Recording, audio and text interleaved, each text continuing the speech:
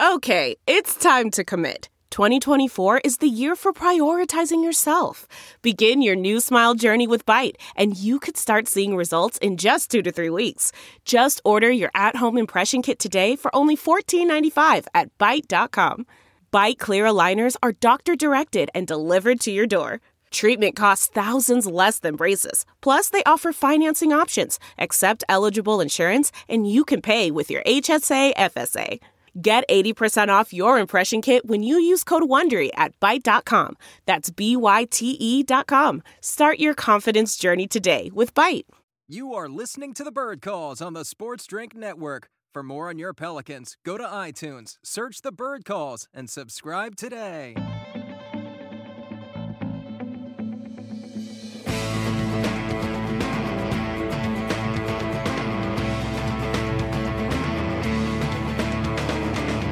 Ladies and gentlemen, yeah, we know it's a shocker. It's been a very long time. The last time we did this, it was still 2022, but we are back. This is another edition of The Bird Calls. I am your host, David Grubb, and joining me are stalwarts Ali Cosell, the editor-in-chief of The Bird Rights, and Larry Nance's number one fan, Mr. David Fisher. Gentlemen, it's been a while. And in that time, the Pelicans have found themselves climbing to third in the Western Conference. They're just coming off a difficult, loss to the Boston Celtics. We're 42 games into the season, and this team is on pace to win 50 games for only the second time in the history of this franchise. Fish, I'm going to start with you. Where they are relative to what your expectations were to start the season. How do you feel about the Pelicans through the first half of the season? Relative to my expectations before the season, they're on pace. Now, if you told me that the Pelicans were going to be on pace with my predictions with how the injuries have gone, I would have been overjoyed. But this is about where I expected them to be. Maybe the West hasn't been quite as strong, so they're a little higher in the standings than I thought they'd be at third, with a little bit of a cushion actually between themselves and fourth and fifth. But they're about where I thought they would be with good health. They haven't been quite as good offensively as I thought they would be, but they have balanced that with being substantially better on the whole defensively. Than I expected, which has been the thing really that's kept them afloat throughout all the injuries, is the fact that they have been remarkably consistent defensively on just the basic stuff. And if you just execute it every night, like we talked before the game started, like you're going to give yourself a chance, and that's what they've done, and that's what a winning culture really does, is like just come in and do your job every night. And I think that's one of the things that's why this city has rallied around the team so much, is because they just freaking try hard every night. Like they try hard against the Boston Celtics, and they have no business being in that game. The Boston Celtics are not 100%, but they have their top two guys, and the Pelicans we know are down their top two guys, and they just didn't care. They were like, no, we're going to go try to win the game. And I freaking love that about this team. Ollie? Yeah, I pretty much agree with Fish, because I had them slated for 48 wins. If you would have told me that they'd be on pace for over 50 with CJ, Zion, and and BI playing in just 10 games, those guys have played 172 minutes together, and to see they're in third. I mean, they've been solidly in the top three in the West now for 6 weeks or something like that. It's been for more than half the season, I think. That's impressive. And I know, Fish, you said that the West is weaker, but I think there's just more parity. But the fact that the Pelicans have owned home court, and they've done well, people don't know this, I don't think, because nobody's really talking about it, but they've done really well on the road against sub-500 teams. They're 5-2. So the Utah Jazz, they were above 500, in case people are thinking, well, no, we lost to them. But no, they were over 500 at the time, and they were playing better ball than they are now. So to me, they're hitting all the check marks I think Grubb and I have always tried to talk about in building a winner here in New Orleans. You got to take care of home court, and you got to beat the crappier teams, the ones below 500. So they've done that. But it's the way they've done it is the most impressive, right? I mean, since we last did a podcast, I'm not sure when we did it, but look, Jose Alvarado can win you a game. Najee Marshall, I mean, how great has he been since Zion went out in that Philly game with that hamstring injury, right? He's averaging about 20 points a game. To think that he'd be this consistent on a nightly basis, giving you production compared to what we saw in previous years, I don't think anybody predicted. I know none of us certainly did. So for the most part, there's been so many positives, right, Grub? And I'll throw it back to you because I know we want to make this quick. But look, anywhere from talking about the stars and CJ McCollum, let's face it, he is providing exactly what we thought he would when he first landed here in New Orleans. He got off to a slow start, but now that he's past his sicknesses, he's an all-star player in my mind. Since he beat COVID, he's averaging, I think, like over 26 points a game, 4 rebounds, 5 assists, something along those lines, but shooting lights out. He's shooting like almost 50% from 3 over that stretch. And it's not just catch and shoots. I mean, last night against the Celtics, it was pull-ups. He made 5 of 9. He's one of the best pull-up shooters in the game today. He's doing everything without the turnovers finally. So they've got the stars, they've got the role players. And, once BI gets back, once Zion gets back, and if Herb can ever stay healthy, I think they could legitimately, push for either 1 or number 2 in the West.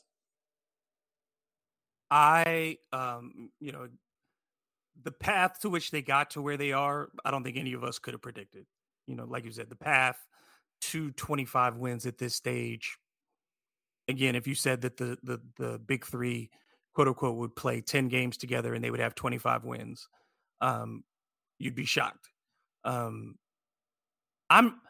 think the offense has been fine for the most part, considering how many games you have missed from key components and how those pieces dramatically have kind of changed at their fit when you take out Zion and BI from the equation. And we could talk about Zion for one thing, but BI, we're at 27 games now for BI missed this season.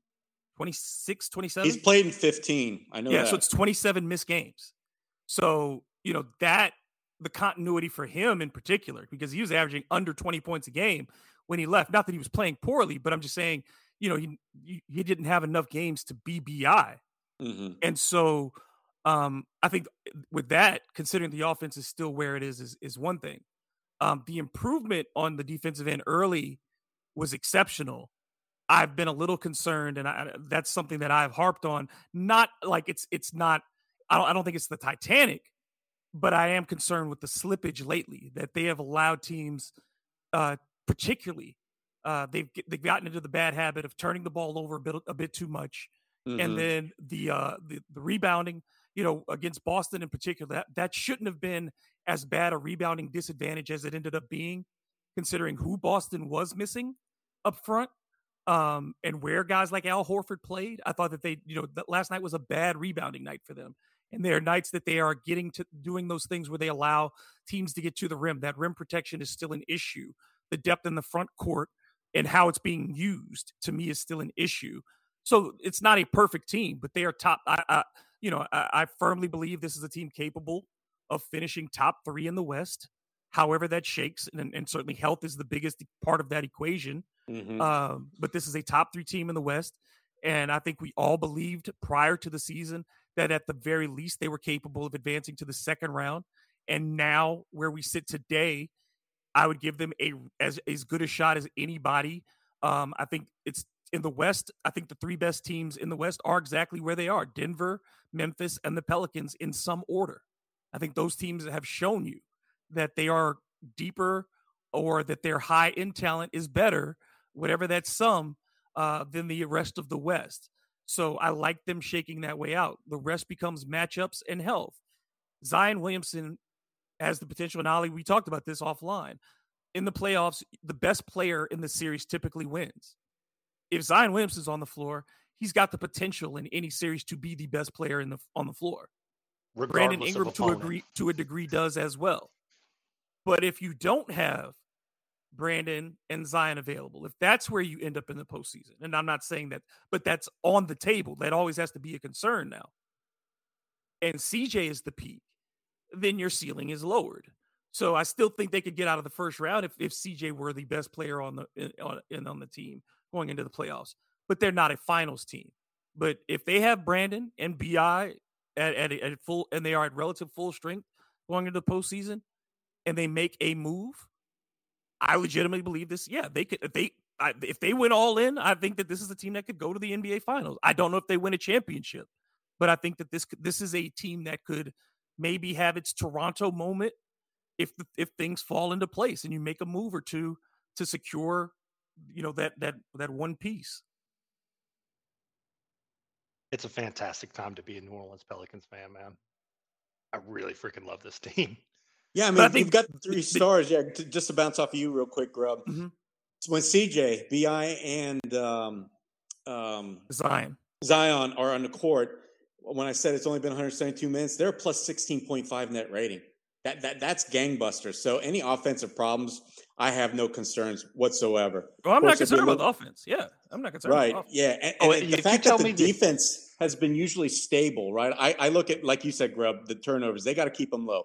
Otherwise, I don't care how good your defense is, you're going to give up 110 points. And the other thing is, of course, the opponent's three-point shooting, which has been creeping up, at least the conversion rates over the last couple of weeks. They've been starting to give up the corner. Yeah. The corner, Ali, because the Pelicans, remember we talked at the beginning of the year, and I'm going to let you go back to this, but I think it's an interesting point that you brought up, and I just wanted to reinforce this. Last year, the Pelicans were the worst team, and one of the worst teams in the NBA defending the corner three, and one of the worst in converting from the corner. Mm-hmm. They have gone back to that over the last stretch of games to where they are giving up threes from the corner again, and they are not making – look at the three distribution for the Pelicans. CJ is not a corner three shooter. He is an above the break shooter predominantly. Trey is an above the break shooter. The Pelicans are not converting their corner threes, and they're not taking corner threes. No, they're not looking for them. That's exactly right. Yeah, for me, it's a defending it more than trying to make it, because let's face it, we know what the offense is. And even with Zion missing, the fact that you can still play smash mouth with like Najee. And I love that CJ's finally cut out those turnovers, right? I wasn't sure if he'd ever get over, committing like 5 a game and being kind of loose with the dribble or making some ill-advised passes. That seems to have gotten cleaned up. And now Jonas has kind of become a force again. So there's a lot of positives trending, even though, like you mentioned, Grub, there's some negatives too. Fish, you got anything to add?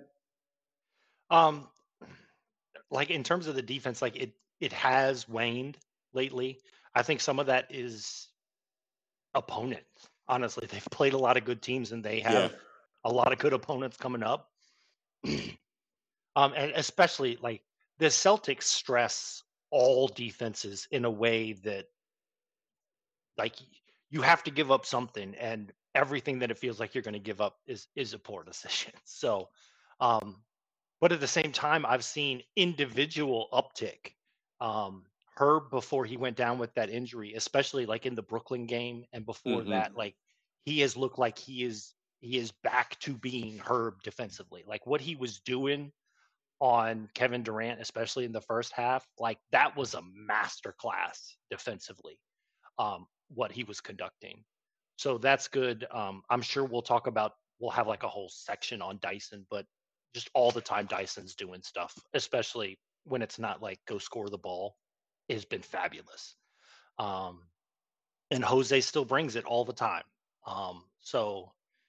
But there is like that defensively, the pain point of the limitations of Jonas, because Jonas executes the scheme, but Jonas has weaknesses. Teams can isolate and focus on those weaknesses. I think, especially with starting units or mostly starters, has been the thing that jumps out to me the most, because once they focus on that one pain point, it opens up all of the other stuff, the corner 3-pointers, shots at the rim, the stuff that you don't want to give up. Yeah, as you look at it, the last 15 games, the biggest areas for the Pelicans defensively where they have lacked, they're still number 1 in the league at defensive rebound percentage. But when they do give up a defensive board, teams are turning those into second chance points. The Pelicans are giving up an insanely high rate of second chance points. The points off turnovers, like you said, they are in the bottom 10 in the league in the last 15 games in giving up points off of turnovers. So they are not good in transition defense situations. That shouldn't be with a team as athletic as the Pelicans are. That they should be able to get back in transition and stop more of these than they do. And then points in the paint has become a big problem for the Pelicans again in how many they're allowing. The offset always was with the Pelicans were going to lose each night. We knew they were going to lose the battle probably of total points from three. But you were supposed to offset that by points in the paint. Certainly, it goes down when Zion is not on the floor. But the Pelicans are giving up almost 8 to 10 more points in the paint than they were, over the first 27 games of the season. That's a big difference. So that means the guards have not been defending as well up top. That means that the rotations have not been as good on the back end. And I will say this as far as a player goes, and I want to get this one off right at the top because I've been putting these stats because it's driving me nuts. And this player in general is U2 Ali. You hate to keep beating a dead horse, it seems.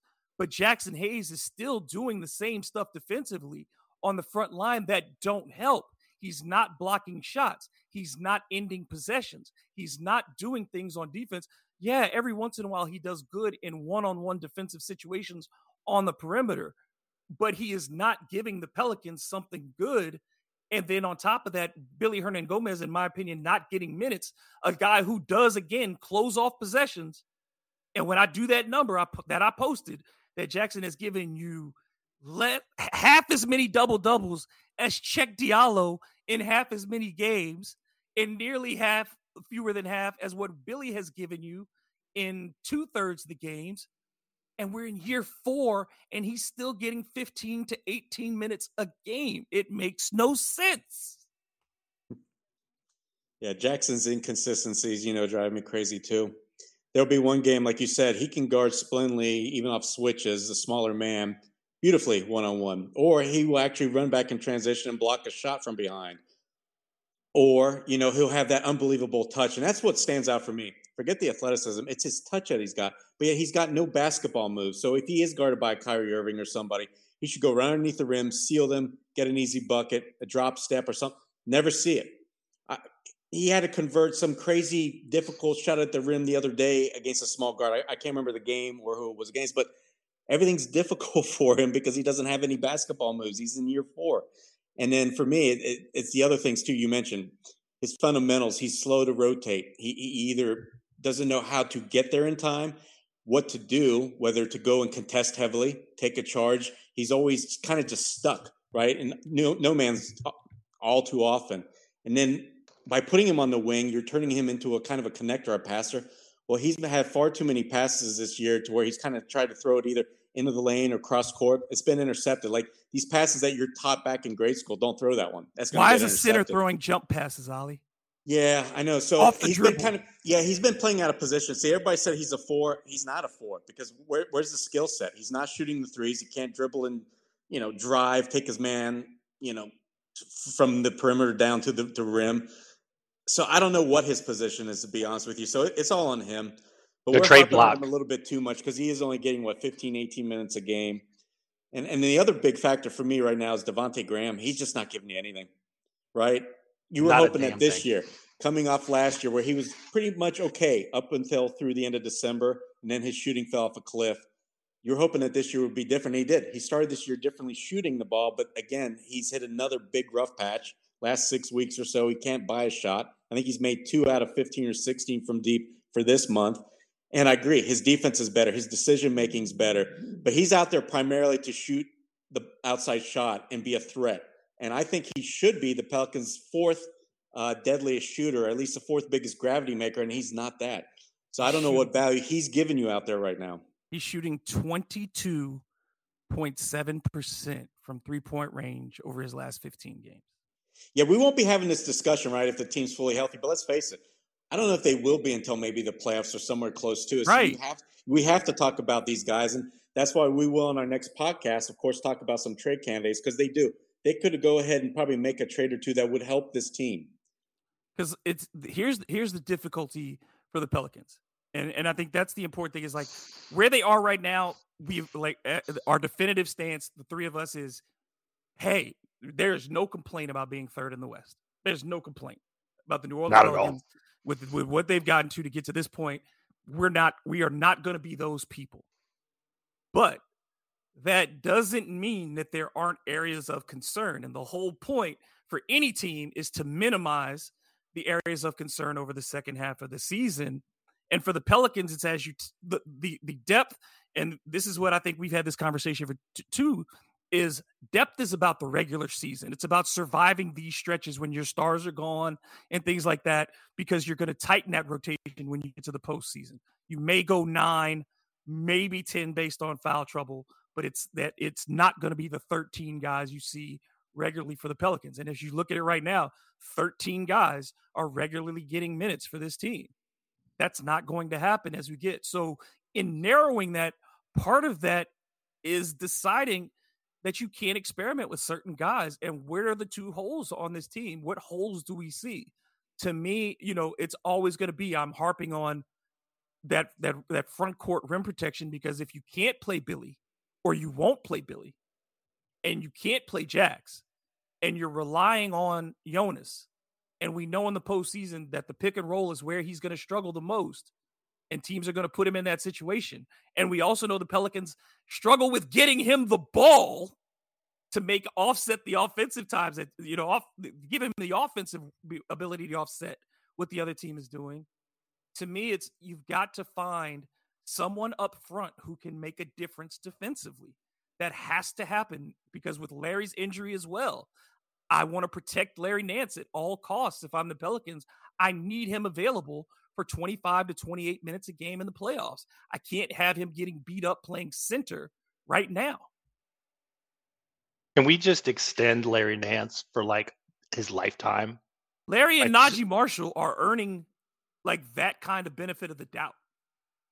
Legitimately, with what he did with the Edna Carr high school band and everything.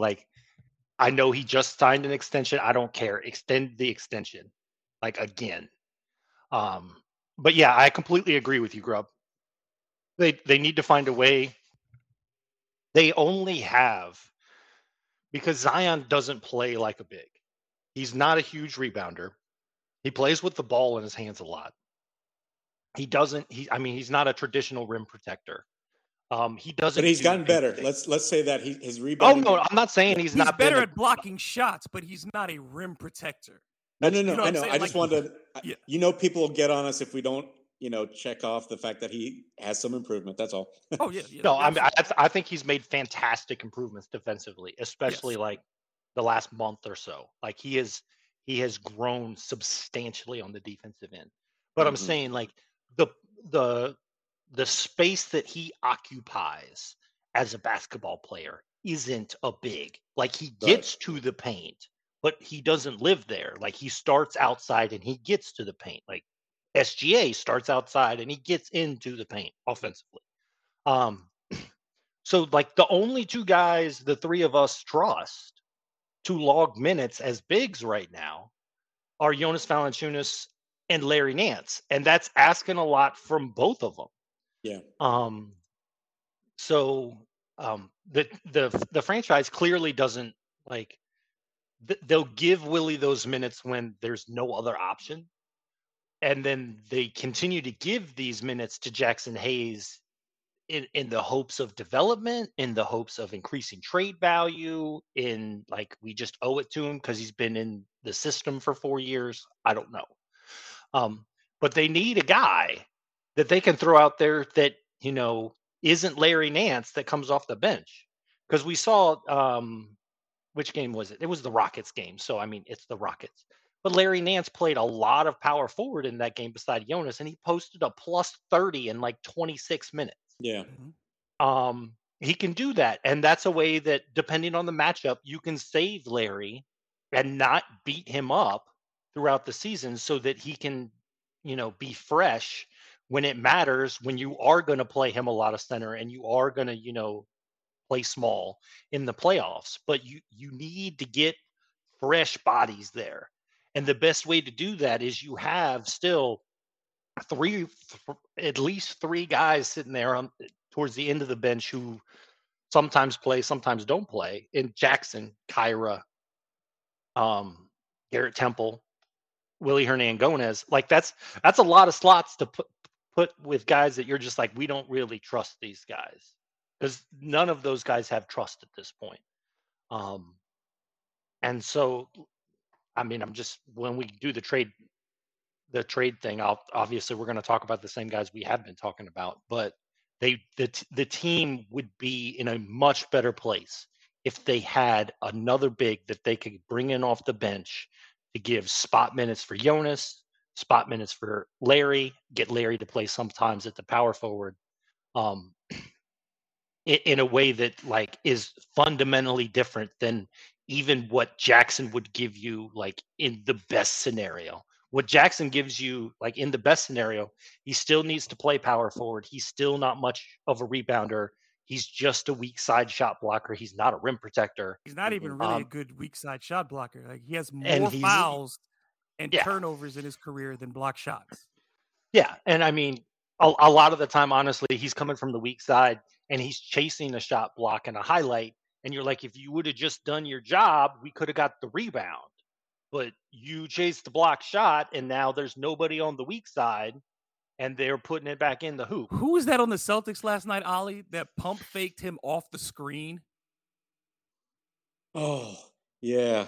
Like Hold they on. pumped and Jackson jumped, and I didn't see him again for about 5 seconds. Yeah, Was and you it know what? He did that Tatum? against James Harden, right? Somebody that you know never to fall for a pump fake, and that pissed me off against the Philly game. So you just remind me of that. Especially But when you're 7-1. right. So I can't remember who it was last night, but the play that stands out for me from Jackson last night, guys, was CJ tossed it to him in the left corner. And he immediately puts his head down, even though he's open for the 3-point shot, and you're taught to shoot that, right, with today's offenses. But he just decided to drive it, ran right in, well, kind of glanced off of CJ, who was going out of bounds. His momentum was taken there, and he just bumped into a Celtic, tried to turn around and pass, and CJ staying out of bounds. I mean, it's just an ugly-looking turnover, right? Mm-hmm. So that's what I hope listeners are getting from us, that there's these just mind-numbing plays that Jackson still makes that shouldn't be happening out there on the court. Can we talk positive, like Yeah, considering yeah. how good the Pelicans are? Yeah. Can we talk Like, about this- Dyson, the please? things Just that we, talk about Dyson. Dyson and Trey. We also need to talk about Trey some, but we can start with Dyson. Let's start with Dyson. And the thing with Dyson, obviously, I continue to tout the fact that I've loved him from the start, but he has embraced the situation that he's been placed in.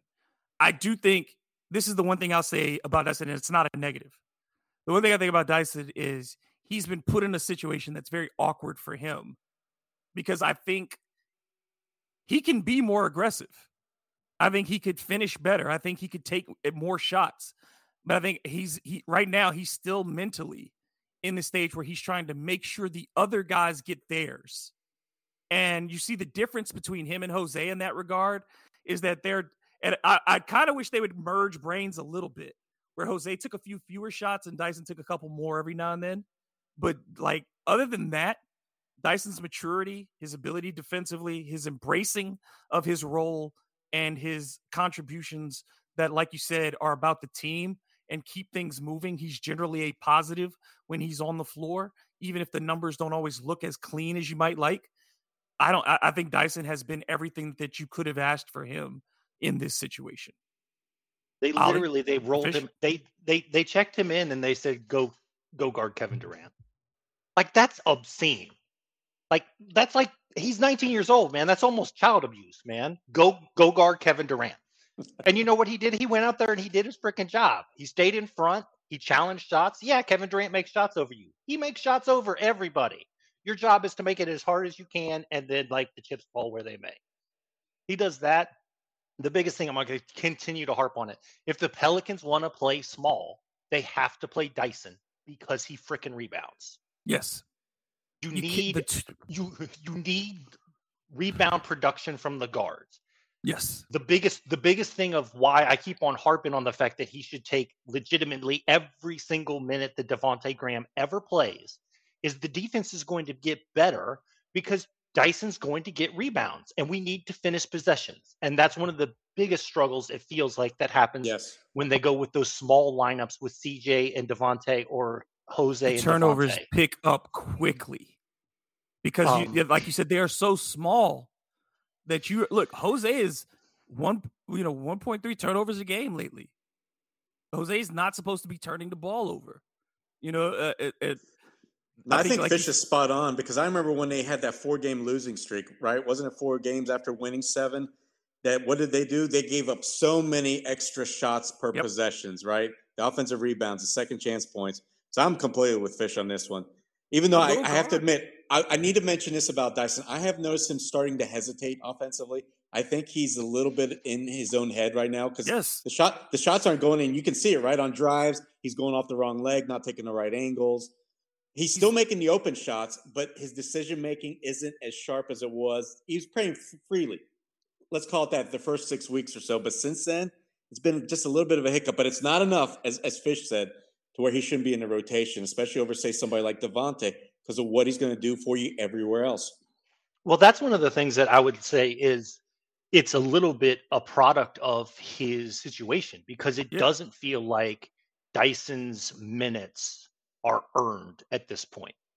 Like, he can't go out there and play and make mistakes and know that he's going to continue to be able to stay in the game and play through them. And so a lot of the offensive hesitancy that I see is the fact that he feels like he needs to be perfect so that he can stay out there on the floor. And that's he does all the rest of the stuff. Go. He's got to let that. But again, if that's the complaint about a rookie, again, he's 19 years old. If that's the complaint about the rookie, then hey, again, I'm not asking for anything more out of him than what we've gotten, because the position that he was supposed to be in was, if we need you, you'll play. And he was supposed to be a luxury. And he has earned, I think, like you said, with just on the strength of his defense alone and the necessity of his rebounding, we've seen him have almost double-digit rebound games. The guards, as you said, because teams will take the bigs away from the bucket. They will bring Najee when he's playing the 4. They will pull him away from the bucket. They will take Zion away from the bucket. So your guards have to be effective rebounders. CJ's giving you about 4, but outside of that, it's got to be Dyson. Yeah, I mean, Dyson's defensive rebound rate is between Zion's and Brandon Ingram's for the season, like 16%. Like that's small forward-esque numbers that you're getting from him. But he's shown that, like, he can initiate the offense. He has run competent-looking pick and rolls far beyond what you are expecting from 19-year-olds. And then, I mean, we cannot rave enough about what he does defensively. Beating guys to spots. He's got rooked a little bit lately on the foul calls, but it feels like he's still, like, really smart with his hands. He's not getting a whole lot of cheap fouls. He gets, for as many fouls as he's picking up, the amount of deflections and changes of shots that he's creating as a 19-year-old is ridiculous. And then there's the matchup difficulty. Like, there are no possessions where they put Dyson out there and it's just like, hey, you're going to, guard like the 3rd or the 4th worst option. Like, if he's in the game, unless Herb is also in the game, he is guarding the number 1 option. Like, they just put that on his plate as a 19-year-old, and he has, at no point has it felt like, oh, he's just food out there. Like, yeah, Devin Booker, like, went absolutely nuts, but it wasn't because he was getting open shots. It was because he was hitting contested ones. And that happens in the NBA. Yep. But what you want is you just want the good contest. Like, the good contest is the defense. The result of the ball going in or not is just freaking happenstance. Changes. It's probability. You're trying to affect chance as best you can. You're just trying to change the odds slightly in your favor. And yeah, like you said, I mean, but Dyson ain't fouling. Like, he's averaging under 2 fouls a game. No, I think he's gotten a lot of good calls. Like, I should say non-calls, right? Yeah. Compared to, say, Herb, I think Dyson actually, for some reason, has a lot more respect. You know why? Because I would say this. Dyson plays less with his hands than Herb does.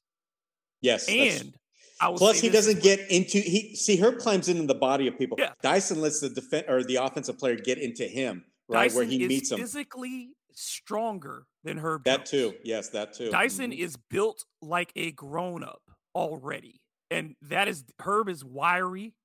Dyson is already, like, you see, he can get into his stance and absorb contact without moving. Strength, man. And they've had so to much tell core him. Strength. You see, they've had to tell him at times, dude, if you're going to take the charge, you got to relax. because he's so strong. Right. Exactly. Yeah. So, I think Dyson defensively, that was what we knew. And it's the same thing why we were like last year raving about getting Herb in the starting lineup.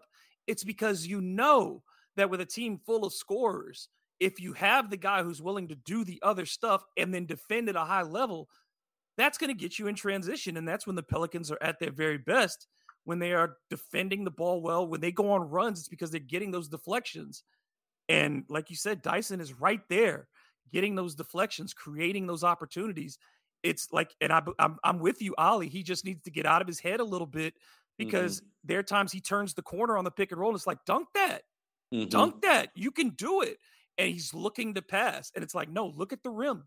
But earlier in the year, he was grabbing rebounds and pushing it and literally taking it into the lane and either scoring or making a play. Now he's making a pass as soon as he crosses half court. Yep. See, it's stuff like that I've noticed. And I don't know whether it's a coach's, whether it's in his own head, which I think is it. Yeah. But, hey, I'm glad he's still getting playing time, because Trey didn't get to play through this last year. No, he did not. Fortunately, he made it to the other end before the end of the season. I think Dyson will be fine. I think something's going to click for him. Speaking of both dunks and Trey, dude, man, just dunking on everybody. I love it. Like, just absolute, just murderer mentality. Like, if he sees somebody in the lane, he is trying to dunk it on them. He's not trying to be cute. He's not trying to, he's not trying to draw a foul. He's not trying to go around him to get the layup. He's like, no, I'm going to dunk it on this dude's head. Whoever's there, I'm going to dunk it on him. He's not afraid to dunk on his own teammates. He'll dunk on everybody. Like, if you're in there, he's going to dunk on you. Like that catch off the miss yesterday, that was sick. That where he came running from the baseline. Yes, and he put both hands up, and you're like, he's going to two-hand this, and he caught it with the one and used the other one just to balance himself without using the rim. Oh wait, are you talking about the lob or the putback two-hand dunk? The putback two-hand. Okay. Because it was so weird. Like, it looked weird at first. You're like, oh my God, when you realize how athletic it was. I was more impressed by the lob. He caught that with one hand, centered it, and he's already like almost behind the backboard and still threw it down. I don't know. His timing with that athleticism of how high he gets, you don't see that. Most teams don't have even a guy that can do that. No, and that's, again, he's like the prime athletic, like when Robert Horry at 6'10", was so athletic. Yes. One dribble take you to and dunk on. Remember when he came out of Alabama? Yeah. Exactly. Mm-hmm. There's that quality in his game. And I think Antonio Daniels said this during the broadcast, and I agree with him. You're still waiting for Trey to be a little bit more selfish, because like you said, he's on the scouting report now, and teams know that he can shoot it from 7 feet beyond the arc. So they're pushing him further and further back. He doesn't have to be that far back. He's got to find, I think, the two things for him, the second half of the season, I'd like to see him improve on. Again, it's not bad, but it's the simple slide of, once you've let go of the ball, of just that relocation of getting a better shot from three instead of moving back. I'd like to see him move side to side. And then it's be okay with driving to the bucket and knowing when to stop and when to dunk. Like, he has to be okay with making that decision to be selfish, because I think when he's a starter, there's no excuse for him not getting double-digit shot attempts on those nights. And we've seen him have nights where he gets 8 or fewer shot attempts, and he's getting 26, 28, 30 minutes in a game. That he can't allow that to happen. He's too good and it happens every damn night. I thought when Zion went out, I thought we'd be seeing him having on an average 14, 15 shot attempts a game. He'd walk into it. It hasn't happened. Averaging 8 shot attempts. And you're right. He's waiting for catch and shoots. And he even said this last night in the post game, where he's got to find and be a little bit more selfish. But what he's got to do is he's got to make those shots happen. So whether it's running off a screen or with a dribble, do some pull-ups, right? Because CJ even said that he's got to look more for even just the pull-ups, because he can make them. He can elevate over his man. Shoot, man. Just shoot, man. That should be great. I mean, the biggest thing is like, man, if you're open enough, just shoot over people, shoot challenge shots. Like, I mean, like if it's like a soft contest, sometimes he's too hesitant to, I can take this guy off the dribble. No, just shoot it, man. You're out there to shoot. Just shoot it. Just let it fly. This. Trey Trey and Najee average the same amount of minutes, right? Essentially. There's like maybe a few seconds difference between them on a nightly basis.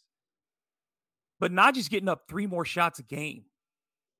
Najee's getting up the same amount and of since threes. Zion's been out, Grubb, it's been 5 more shots a game. Close to 6, actually. Close to 6.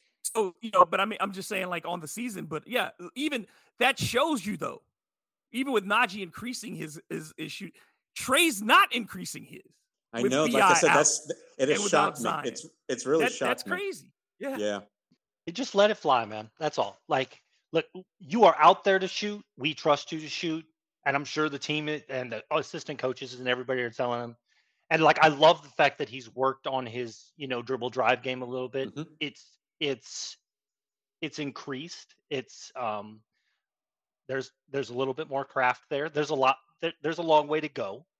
But at the end of the day, man, the team and everybody trusts you. Like when the ball swings to Trey in the Smoothie King Center and he's open enough that he's going to shoot it, the entire arena expects that it will go in. Everybody. Right. Yep. The fans.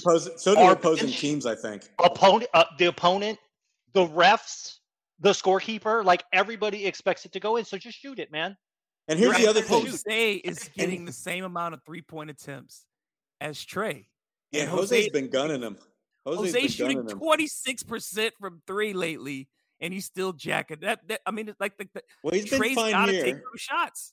Yeah, he's but been fine lately. I don't have any problem because when I see Jose taking a 3, he's taking it in rhythm and it's open and it's a shot he has to take. And if you have been shooting poorly, then it's going to turn around for you. You're doing the work in the gym.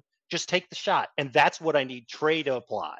Well, here's the thing with Trey. Let me mention this real quick. Trey is not even averaging a turnover a game. He wasn't at the start of the year. He hasn't lately. Mm-hmm. So that should tell you I'm not worried at all about whatever he decides to do. And more importantly, if you guys notice on drives, it's not always clean, whether it's going up with the ball, catching it, whatever. But somehow that ball always goes through the rim, right? His touch and his ability to adjust on the fly and just getting the putback he had. Yeah, but not even the putback. I've seen some floaters, right, where it's not clean, right? Yeah. But the ball still goes through the hoop, right? He's had some runners with bank shots. And they go in. You absolutely, as Fish says, keep shooting. Just shoot. You're not going to turn it over. More than likely, it's going to go in. Yeah, it's just he needs to be aggressive because, I mean, even his rebounding numbers have been down lately. And Trey's a guy that at the beginning of the year when he was getting those BI minutes, you were counting on him to pull out 6-7 boards. Yeah, I was going to say, wasn't he averaging like 6, right? Yeah, he was pulling 6-7 rebounds a night. And they were, remember, he was threatening the double-double mark a few times. He was getting some really good defensive rebounds. You just don't see that anymore either, and unfortunately. So that to me is, when I talk about the defense, I hope that they use the rest of the stretch of January. And I want to transition to that so we don't go on forever. But this month of January, there are 10 games left. And you look at the schedule, and if they go 5-5 based on, health, I think that's, most of these games are on the road. These are some very good teams, a lot of playoff teams. And we're talking about a team that may not get Zion and BI back until, I believe that homestand January 24th, where you get the 3-game stretch at home. That's the evaluation date target for Zion. And that's 8 weeks post injury for BI. If that's when they come back and you finish the rest of these 10 games at 5-5, I think that's a solid into a month that schedule-wise ultimately should prove to be the most difficult month of the season. Oh, I think BI is going to be back. I mean, I know we've been saying it weekly now, but it really sounds like he's going to be back either Monday or Wednesday, right? So Cleveland or Miami at home. I think he comes back at home. I don't think they bring him back on the Pelicans are not known for having your first game back be on the road in case something goes AWOL. I mean, great. Yeah, but as far as Zion, I want to get this out. I don't know, Grubb. I think that 3 week is more going to be just imaging and let's now adjust the next timeline. Oh yeah, it's a hamstring. Reconditioning. Yeah, it's a hamstring, and it's I think I don't want to be pessimistic, but I think it might be close to 50-50 for me on whether we see him again before the All-Star break. But that's just me. That wouldn't surprise me because it's a hamstring.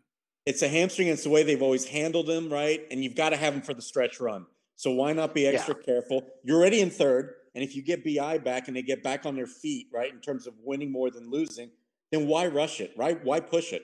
To me, the goal remains hold on to top 4. Yes. Because everything after you need to secure round one at home. You do not want to have to play any games in round one on the road because I think the Pelicans have the potential of sweeping a first-round opponent. They have that potential. The Smoothie King Center is going to literally be a freaking rocket ship, Yes. man. So I believe they can sweep a first-round opponent. Once you get into the second round, and if you're in the top four, there's the potential, and we've seen this in the West, of one of those other three seeds getting knocked out. Exactly, and then you have home court in the second round. Home court in the second round. And if that's the case, and you get to the third round, and the matchup is Denver or Memphis, I think that's a 7-game series. That's a toss-up. Yep. For either one of those opponents. Everybody else, the Clippers, everybody, they are flawed enough that if the Pelicans are healthy, I would give them the advantage. So to me, this is, and we'll get into this in the trade thing, but I think you guys, the way the NBA is set up today, and the fact that as wide open as the West is, and we talked about this at the beginning of the season, we talked about this was going to be a Western Conference that from top to bottom, there are only 2 teams that are really out of it. In the Eastern Conference, that 5 or 6 teams, this is going to be a seller's market, not a buyer's market at the trade deadline. The Pelicans are one of the few teams that have attractive assets and draft picks to make a move. If they make the right move, I think they can go all in at the poker table and make a push and potentially get to an NBA Finals and possibly win a championship. And I don't think that's hyperbole. And because I'm not a person who's going to go out on a limb like that if I don't really think it. But I think the way the West is now, the right move and the right health, the Pelicans could be in the finals. Everything is about the health. But go ahead, Fish. I mean, I agree. But I think the front office is probably more likely to say, let's stay cautious and let's try to just get healthy to the playoffs. Not to say that they're not going to make any moves, but I don't think they're going to make a big move. No. I'm not talking about a big move. No, you're talking about the right move. The right move. But I said it probably, like 3 weeks ago in the chat. I said my expectations now are home court in the first round and getting to the second round. And then from there, it's health and matchups. Yes. And health and matchups can dictate, hey, they get to the second round and they get ate up by somebody because, it's the Clippers and they're healthy and they're rolling and Ty Lue's a really freaking good coach. Or you get the Warriors in the second round or something like that. Like that could happen. But you could also get a situation where you get Dallas and you're just like, well, yeah, if you get Dallas in the second round and you're just like, look at all the freaking bodies I can throw at Luka and I'm just going to make everybody else beat me. Here's some Herb Jones for you. Here's some Dyson Daniels for you. Here's some Najee Marshall for you. Oh, Brandon Ingram, it's the freaking playoffs and he's healthy. Guess what? He's locked in defensively right now because he's that dude. He's already shown us in the playoffs. Like he is that man. Mm-hmm. So I can't wait to see him get back. and like Dallas, like you look up and down Dallas's roster right now and you think of Dallas's roster against a healthy Pelicans roster. Yeah. Like Luka's going to have to go 60, 20, and 10 to give him a chance. Like you are going to tax the hell out of Luka. Yeah, but Luka's going to get to the free throw line at least 20 times, I feel like. But like I'm saying, like the Pelicans have so many bodies to throw at a team that just has like one guy. 12 fouls from Herb and Dyson, yeah. Yeah, and not just 12 fouls, every single second we can be completely and totally up in your freaking kitchen the whole time. Like there will be no possessions off for you. Every single time you bring up the court, it is going to be a bad time. It is going to be hard. They just need to. The Pelicans can do that. They need to reestablish that mentality. That's the one thing is get back to if they're playing like that. If they're playing like the team where during the stretch where they were winning 15 out of 18, like they play like that team, defensively. Or even when you see those stretches, there's still stretches right now when they're inconsistent. There are 5-6 minute stretches defensively where you are looking at the depth lineup. You know what I mean? Like the same type of production where it's every possession is a steal, a dunk, a three, a free throw. And then it's really turning in another wave and sending 3 more guys in and they extend it. Boom, boom. Yep. And the Pelicans can do that for 6-7 straight minutes. There are very few teams in the NBA who are capable of putting together team runs. There are players who can do it. That Kevin Durant can do that. LeBron James can do that. The Pelicans as a team can go on a 20-0 run in the blink of an eye. Mm-hmm. Yeah. But speaking of runs and guys, individuals who can make a run, dude, before Zion went down with that injury, what he was putting on the court for like the last 4 or 5 weeks was MVP level play. Yep. On both ends. Like every single time in games when it came down to crunch time, not only was Z the whole offense is running through Z. And the thing is that he's dribbling it up, but he's not pounding the air out of the ball, and he's making the right pass, and he's setting up his guys. But it's not just that. Zion Williamson on defense in the fourth quarter when stuff matters was a freaking destroyer. Yep. Steals, deflections, block shots. Like he might only have 2 steals and a block in the game, but they all seem to happen in the last 6 minutes of the game to put, the Raptors away, to put the Timberwolves away. Just freaking taking the game and being like, it's mine. We're winning. You can't stop me. You're going to double me with Siakam and OG and Anunoby. Guess what? I'm still dunking at the rim. What are you going to do about it? Zion getting to that place, and let's hope he's still there when he comes back. It's something that we've had so many NBA players talk about. This is that the two things that make NBA players, the difference between all-star and all NBA, the difference between that or just being a rotation guy, it's confidence and consistency. And for Zion, I think both of those were shaken, obviously by the injuries, his confidence in who he was as a player, because he didn't know if he was going to be able to do those things, his confidence in his role within the organization and his teammates. And it took a while for it to establish that. The Phoenix game. And it'll take him time when he gets back, too. Yeah. I don't know if you guys remember, but after COVID, he wasn't that same MVP guy on both ends of the court as he was before getting COVID. He only had 1 steal and 1 block in 4 games total after coming back from COVID. But I think what I'm saying mentally, Ollie, is that the difference for Zion, and we'll see what the production looks like, but like I think what Fish pointed out, is that he took ownership of the conclusion of the game. The outcome of the game was up to him. And and that goes back on CJ too. And we have to, that brings it back, because we've had CJ, we've had players mention that CJ in those moments has gone to Zion and said, okay, what are you going to do? What are you going to do now? You're the guy, go do it. And in other cases, you might say, well, why is CJ telling that to this guy? Why doesn't CJ? Because CJ knows that the future of this organization is in Zion Williamson's hands. And he's got to push that to however he gets that out to say, is this yours? Do you want it? And right now, Zion is saying, yes, I want it. And if that's the guy the Pelicans can have for 65 games a year, because I don't think he'll ever play 82. I don't think anybody in the NBA is ever going to play 82 seasons. No. There was 5 guys that played 82 games last year, man. And 4 of them were role players. So if we know Zion's going to be a 65 game a year guy, and we know that BI is probably going to be a 65 game a year guy, then if I'm going to get that for 65 games, then shit, yeah, I'm not worried. Yeah. Now, hey, real quick, before we finish. Which game was it that CJ had the quote? Was it the Minnesota game? Where Minnesota, he was like, Zion's first. We were running really complicated offense. Give it to Z and get the fuck out the way, man. Yep. But the thing is that at some point in one of those huddles, CJ is sitting there in his ear and be like, "Look, man, I'm going to spot up, but go fucking win the game. You're that dude."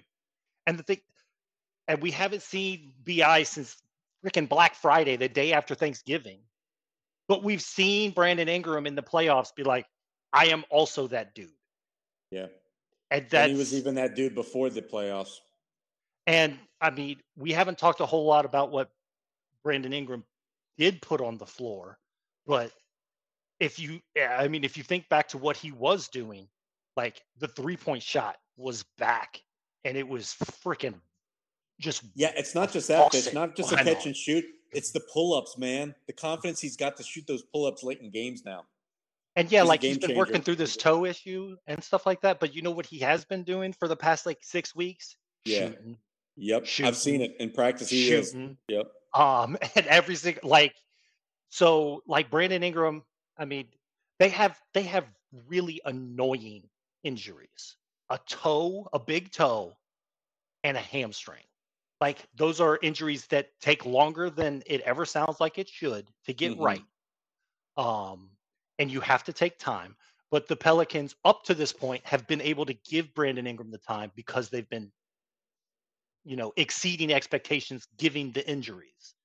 And assuming, that they can tread water for like the rest of January, and then Brandon Ingram is back because they've been able to give him the time to get all the way back and healthy and not push it, and then you have re-injuries and stuff like that. Then you can have Brandon Ingram his time up until like the All-Star break-ish. And then the schedule after the All-Star break is a lot of bad teams, and bad teams that are gonna want to tank. You don't want to play the bad teams. Bad teams are always mentally checked out. You don't want to play the bad teams at the beginning of the season because, like, there's hope, and like weird stuff happens and upsets happen.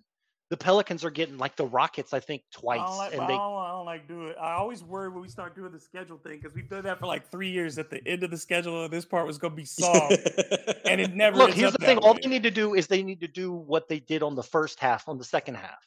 Win 50 games. 500. Stay around 500 on the road and keep winning at home. Yeah. Yep. Hey, real quick, I want to get to one last topic, guys, and it's about the All-Star game because I want to get your thoughts on it.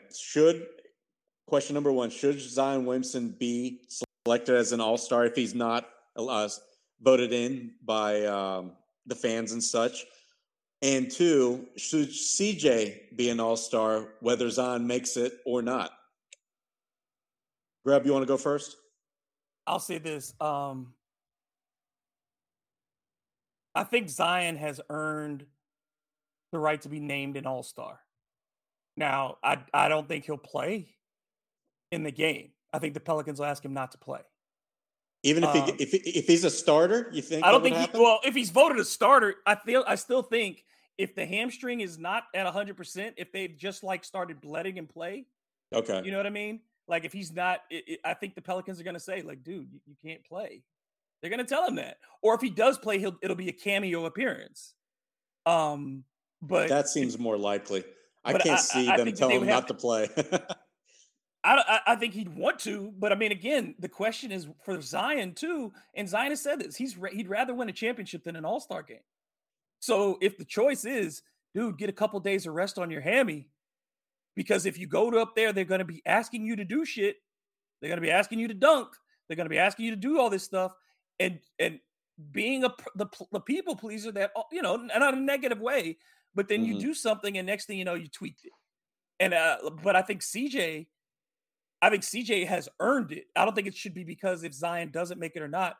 I think CJ has earned it because he's kept a team afloat. When Zion and BI have been gone, this dude has had to keep this team afloat, and he stepped up his game when he had to. And I think that to me has earned it. There are guys with numbers, but to me it's numbers plus impact.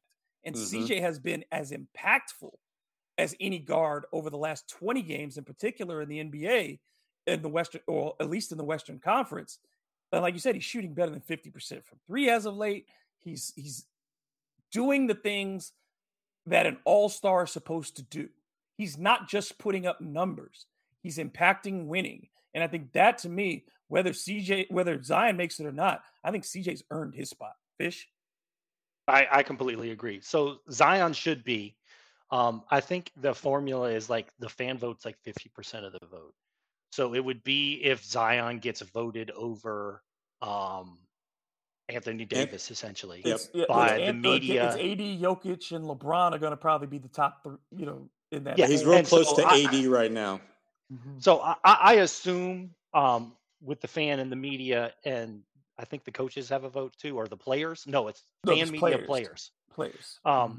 That Jokic and LeBron are going to be two of them. So the third starter, is it going to be Anthony Davis? Are we going to have two starters on a team that's like hoping to battle into the play-in? They're sub 500 right now.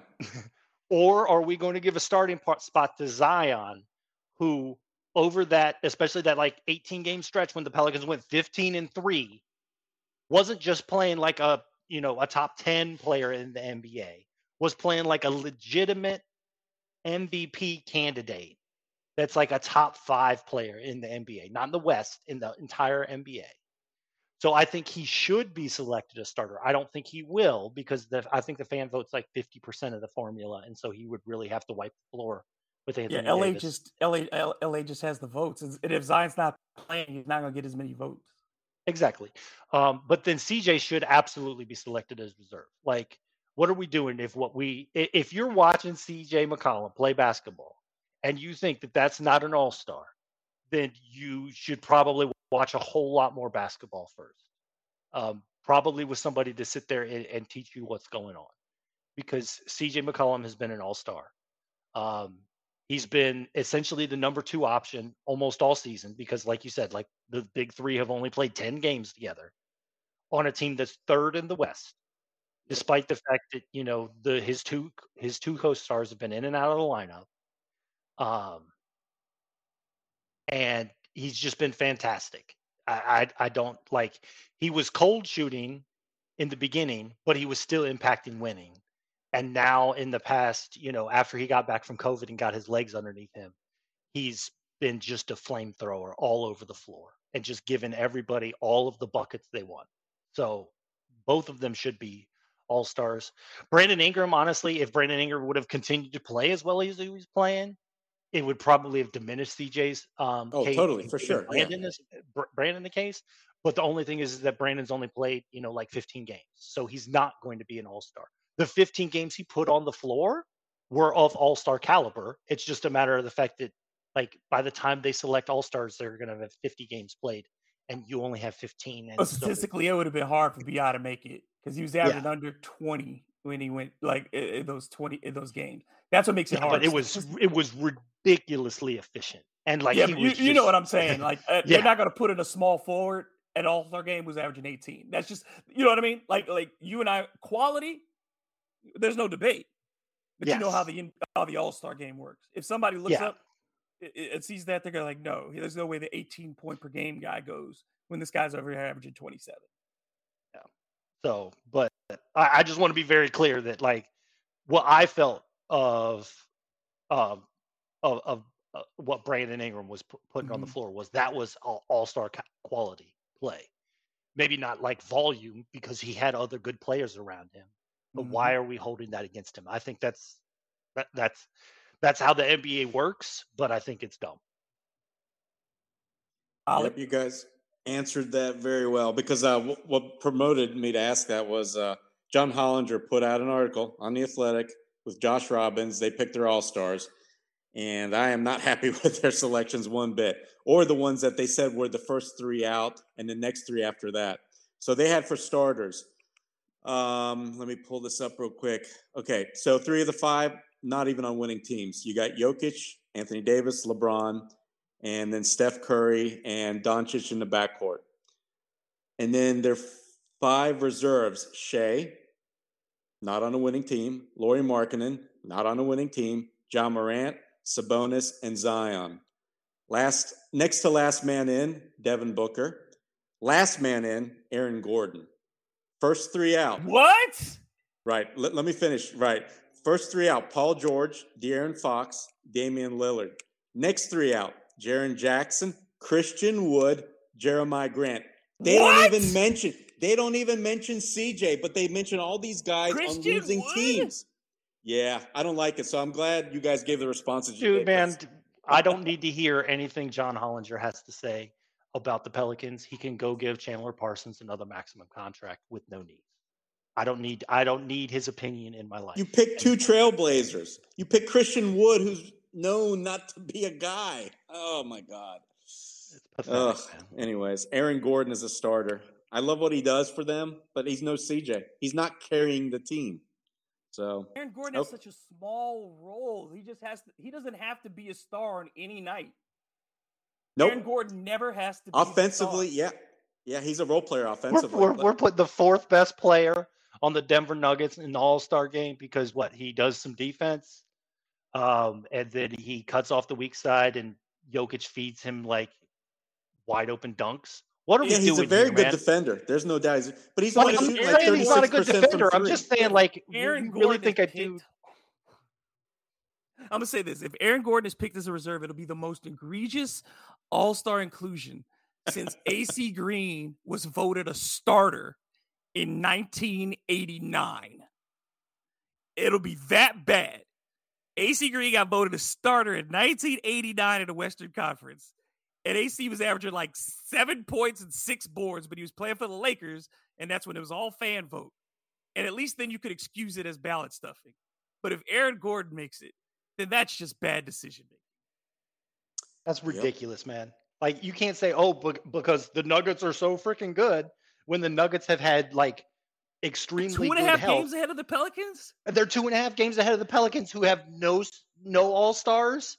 But you're going to tell me that the team that has, like, one of the, like, top 3 MVP candidates also has a second all-star, and he's not even, like, their second or third best player?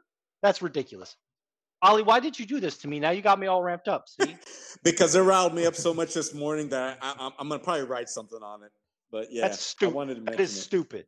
That is stupid. It should not be a consolation prize for CJ McCollum. Like this, I think he's earned it this season as an all-star. Exactly. And he's never been selected yet.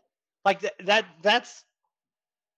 I mean, that's a. I don't care if it's a lifetime achievement. I think he's earned it. Like, regardless of circumstance, the dude's earned it this year. And I say that he's an all-star this year. As a basketball person, I looked at the Western Conference. I looked at the guards, and you saw it. I tweeted it yesterday where he's been sitting amongst guards, considering his responsibility. Like, it's no surprise Ja Morant's got more numbers than CJ, but CJ's right there. Like, CJ's right there. The last 6 games in particular, like He's got, 6 30-point games in his last 15 games? Yeah, like CJ's doing all the, he's getting, and when he's not getting 30, he's putting up 28. You know what I'm saying? Like, it's consistency and its efficiency on a team that it's desperately needed. And without CJ right now, what are the Pelicans? Oh, yeah, cooked. There's a... Like, I really love the depth of this team and stuff, but if you take this team and you don't have Brandon Ingram and Zion Williamson and CJ McCollum, man, who's creating shots for other people? Like, you're putting a whole lot of stuff on Jose Alvarado to go, Devontae Graham. Underneath the Jesus, man, shut up. How are we going to end it on that, Devontae Graham? No, but we're going to end on a positive note because I think both Zion and CJ should be all-stars this year. Yeah, usually I was looking at this. Usually the top 3 teams usually get 2 guys in, right? So not to even get one. Let's say Zion doesn't make it because he doesn't play enough games or something, they think, right? Well, CJ has to make it. But I still think that both of them, because of, as your explanations have said, they both deserve it on merit. Yeah, absolutely. On merit. Because if we're talking about it's an exhibition, yes. But I think that it's not a numbers game. It's all-star. No, I mean, it's simple. Yeah, it is partially numbers, right, Grub? It's numbers plus role impact plus team winning to me. And CJ has more than checked off all the boxes for 6 weeks now? If you're a top 3 team in the West, I'm sorry. It just doesn't make sense that the Pelicans, you can't look at what CJ's been doing. Like you said, you can't look at it. You can't look at the production, especially when they win, what his involvement is when they win. You know what I mean? Like, and you look at, he's the constant. Zion and B.I. have been gone, but you have CJ only lineups, and you look at their record, and they have a winning record when it's just CJ and the guys. Mm-hmm. Like, for him to pull that off, I'm sorry, he belongs on the All-Star team. You can't tell me that Domantas Sabonis, he's having a Domantas fine Sabonis year, and man. De'Aaron Fox. I mean, Holland. You can't tell me De'Aaron Fox belongs ahead of CJ. No. Yeah. I've watched enough De'Aaron Fox over my lifetime to say that De'Aaron Fox is a good basketball player. He ain't an all-star. He's better this year, but he's not above CJ. Not an all-star. I don't think. And you can't tell me that. I mean, the other thing is that, well, like, are they like all-star game material? Like, if you've watched CJ McCollum giving people buckets and you don't think that's all-star material, what all-star game have you been watching for the past 30 years? Because there's a whole bunch of dribble and hit a step back over somebody. And you know what? CJ McCollum's doing that in games that count, on possessions that count. If you want to let James Harden be in All-Star games, CJ's more entertaining than James Harden. I'm going to rile up the fan base. I think CJ's been better than De'Aaron Fox. He's been better than Damian Lillard this year. Yes. I mean, behind Steph and Ja and Luka, he's the fourth. Oh, Ja, sorry. He's the fifth best guard. Yeah. I think overall, in the West. Overall, consider like when you talk about that, the production of winning, scoring, creating, defending, and the role responsibility, being the leader, right? all like you said, all those things. That's what that's the definition of All-Star, right? And that's supposed to be the definition, the best of your best. And so far, CJ has been one of the examples of the very best of the best for the NBA. All right, guys, we got to wrap it up. I thought it was another, but we had so much. We ended up with so much more because it's been so long. But also, I love talking with you guys, and I thought I think we had a great conversation. Yes, sir. I agree. We got to talk again in for week, all the time I have to talk about freaking John Hollinger, man. Yeah, what we will do is we will be back in about a week, and we will do a trade-specific podcast. We'll get into what we think the positions of need are, targeted players, and we'll talk about both the financial impact that the Pelicans would incur both in the short and the long term. Because we want to, I think a lot of trade shows and when people do trades, they just look at player for player. And we've got in Fish somebody who understands and explains the cap and the implications of that extremely well. And all three of us, and if we have anybody else on that show, I think we'll try to present to you what we think are realistic. We're not going to get in here and be like, they're going to pick up D-Book for it. No, we're not going to do those kinds of things. We're going to give you what we think are realistic and trade options and possibilities and the implications. And I think y'all will enjoy that as well. So, guys, thank you again for sharing your time. And to our audience, thank you for listening and being patient. And thank you for asking for us to come back and do this, because it's been hard sometimes for us to all get together. But we appreciate the demand and the desire for folks to hear us talk basketball. For Ali Cosell, for David Fisher, I am humbly David Grubb, and this has been the Bird Calls. In the words of our friend Preston Ellis, let's go Pelicans.